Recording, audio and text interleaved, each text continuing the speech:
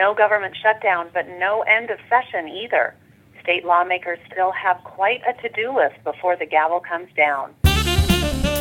This is 90 Seconds with the Washington Research Council. This is Mary Stroud.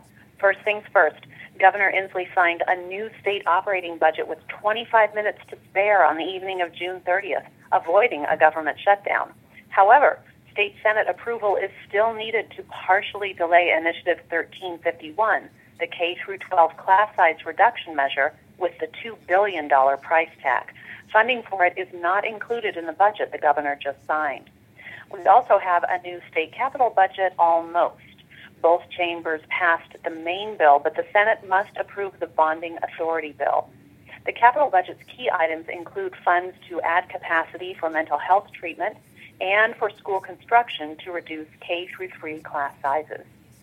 Legislation with new transportation revenues for road, rail, and transit projects, as well as maintenance of existing infrastructure, has passed both the House and Senate. But two bills crucial to the overall transportation package, one with allocations for specific projects and the other with new bonding authority, have yet to pass the State House.